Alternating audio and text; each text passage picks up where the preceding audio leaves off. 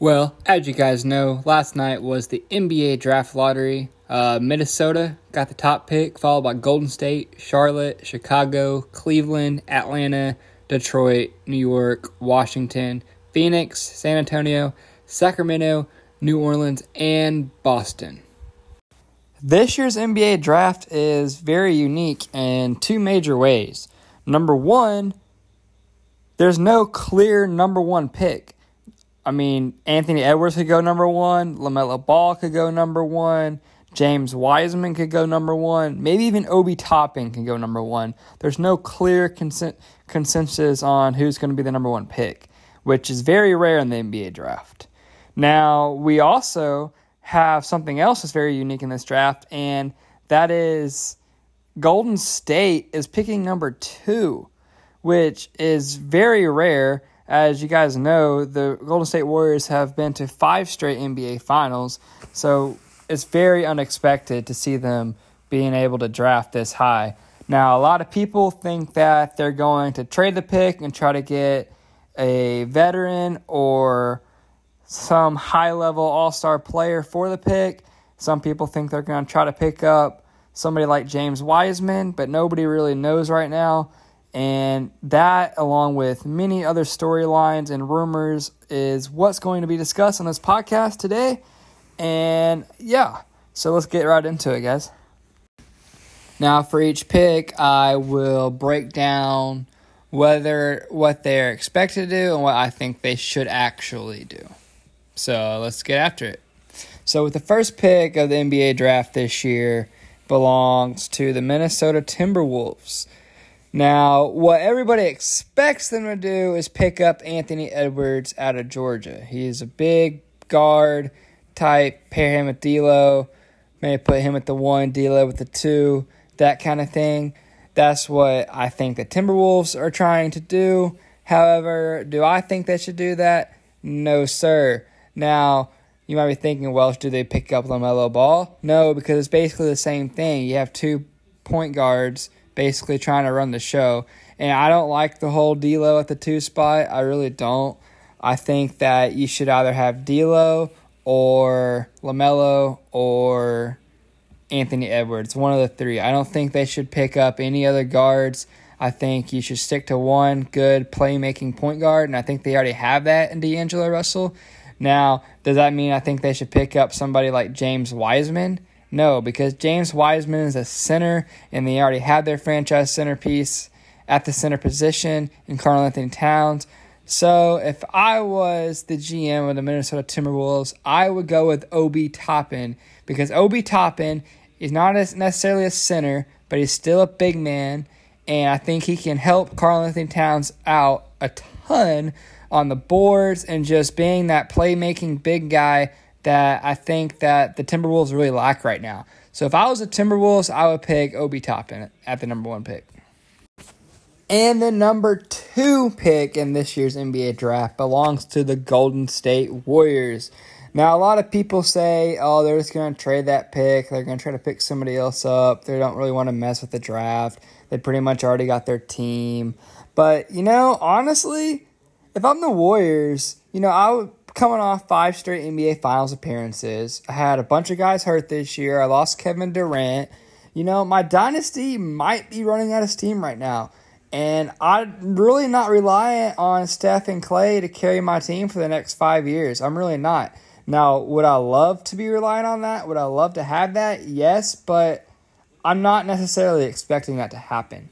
I think if I'm the Warriors right here, they need to pick somebody up that not only has potential, but fits right into their culture. And Anthony Edwards, he has the potential, but I don't think he fits into their culture nearly as much as somebody like LaMelo Ball does. And that's why I think the Golden State Warriors should pick up LaMelo. Because LaMelo, he's from California. He's a California kid. He's been around the area. He knows he's really popular in the state. I mean, he's popular in the country, popular in the world, but he's really popular in California. And I think that would add a ton of value to their franchise. I think that it would help them get several free agents. Now, a lot of people are like, oh, you got to deal with LeVar Ball. Well, I don't know. I think LeVar Ball is kind of chilled out a little bit. I think he's learned his lessons with Lonzo. I think he's kind of learned how to chill out a little bit with his kids. And I really don't see LeVar Ball being too much of an issue with the Golden State front office going forward. So, yeah, I think that they need to pick up LaMelo Ball because I think he's a playmaker. I think he has potential to be a star in the NBA years down the line. And, Steph and Clay end up, getting hurt, retiring, moving on to different teams. They'll have that star playmaking guard still there in LaMelo Ball. And that's why I think that the Golden State Warriors should go with LaMelo Ball. And do I think they will? Probably not. I think that they will end up trading that pick, but I really don't think they should. The third pick of the draft belongs to the Charlotte Hornets. Most people believe that James Wiseman will be picked up here. James Wiseman's obviously the most popular big man in this draft. However, with the lack of any real game action outside of maybe a few games this past season, taking Wiseman, I believe, is too risky. We know how highly recruited he was in high school, but a year or close to an entire year off can affect a player more negatively than positively. Let's be real. The guy couldn't propel his team to a state title in his senior year of high school, barely played one season of college, and he's getting ready to enter the NBA with grown men? He's not ready. Simple as that. He may get there years down the line, but whoever ends up picking him up is taking a lot of risk. Onyeka Okongwu, I'm sorry if I can't pronounce his name right, he's a big guy out of USC. On the other hand, he's coming fresh off of a 16-8 season in his only year at USC. Prior to that, he played with the Ball brothers at Chino Hills High School, as you all know, in California. The guy comes from a winning background, and I really feel he was overshadowed by the Ball brothers when he was in high school. He could end up being the biggest sleeper in this draft, and his ability to play the 4 and the 5 could really add some spark to the Hornets' offense going forward. Many would also argue that OB Toppin would be the appropriate move here. While I could see either player being a solid addition to the Hornets roster, I feel like Okongwu is the best option and will likely come in with more of a chip on his shoulder than anyone else in this draft, having been overshadowed by the Ball brothers during his entire high school career. Now, the third pick of the draft belongs to the Chicago Bulls. And going by the rankings, the obvious pick here would be Obi Toppin. However, the Bulls don't appear to be and really shouldn't be looking for a big man, in my opinion, as they already have a young and talented front court with Lauri Markkanen and Wendell Carter Jr. They also have a young point guard already in their system with Kobe White, who's shown signs of potential. However, I really don't think it'd be smart of the organization to pass up on a prospect here named Killian Hayes, who many people don't know who he is. Like Luka, he's played professionally since he's a teenager. He's from France. A lot of people refer to him as the French LaMelo Ball. He has a lot of talent, and I really believe that his experience playing professionally will help him adjust easier to the NBA competition as well. And most people would agree with me. I've looked at multiple mock drafts online, and most people do believe that the Chicago Bulls will pick up Killian Hayes with the fourth pick of the draft. Now, the fifth pick of the draft belongs to the Cleveland Cavaliers.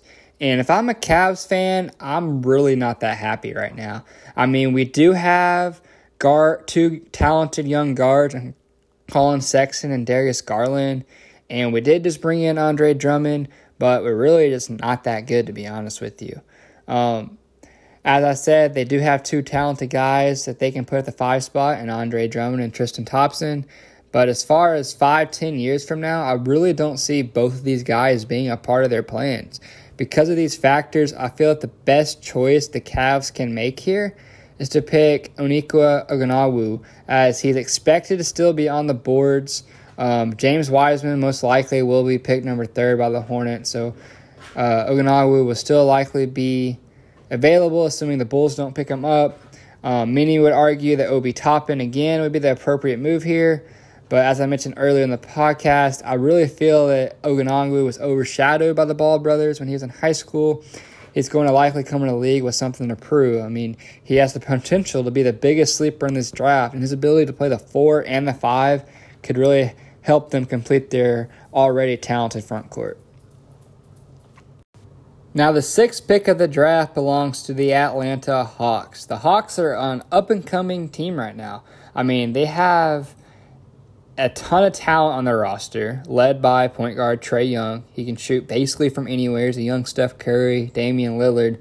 You name the player, he's got the potential to be great. I mean, the recent addition of Clint Capella to go along with John Collins creates a talented front court as well. And again, I mean, Obi Toppin is obviously probably a top 3-4 player in this draft, but I just don't feel like he really would fit in with the Atlanta Hawks, as, like I said, they really don't need another big man. They already got John Collins. They already got Clint Capella. I don't really think they're looking for another big guy. If I'm the Hawks here, I'm picking up a guy out of Italy. His name is Denis Evidua. I don't know if I said that right at all, but he's an international hooper. As I said, he's from Italy, like his counterpart Killian Hayes, and, of course, second-year player Luka Doncic. He's played professionally before arriving to the NBA, and he has a lot of potential. And most draft reviews on him, scouting reports, whatever you want to call it, they talk about his potential to play really the 2 or the 3 position. And like I said, having that professional experience makes his resume that much stronger. Finally, the 7th pick of the draft belongs to the Detroit Pistons. Most people believe they're going to pick up Tyrese Haliburton, a talented point guard, out of Iowa State.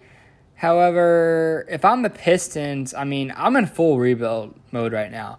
My best 2 players are probably Derrick Rose and Blake Griffin. However, they're getting older, and to be honest, they're really mid-level talents at best. They're not the all-stars that they once were, and they really need someone who can really bring that spark to the organization. They just need to pick the best player available. It could be, if he's available still, Avidawa, however you say his name, the guy out of Italy. It could also be a talented Iowa State point guard, Tyrese Haliburton, who, like I just said, many believe that he's going to be the guy they pick up. While Avidawa does bring professional experience, the guy only averaged close to 10 points a game. It's not like he's coming in with a resume like Luka did, who was the reigning EuroLeague MVP and was a part of a reigning EuroLeague championship team. And Haliburton, on the other hand, did put up impressive numbers, but also on an awful 12-20 Iowa State team last year. If I'm the Pistons front office, or really any NBA front office, I want someone on my team who not only is going to come in and work hard for my team, but also someone from a winning background. And I truly believe that guy is Devin Vassell, who is a guard out of Florida State.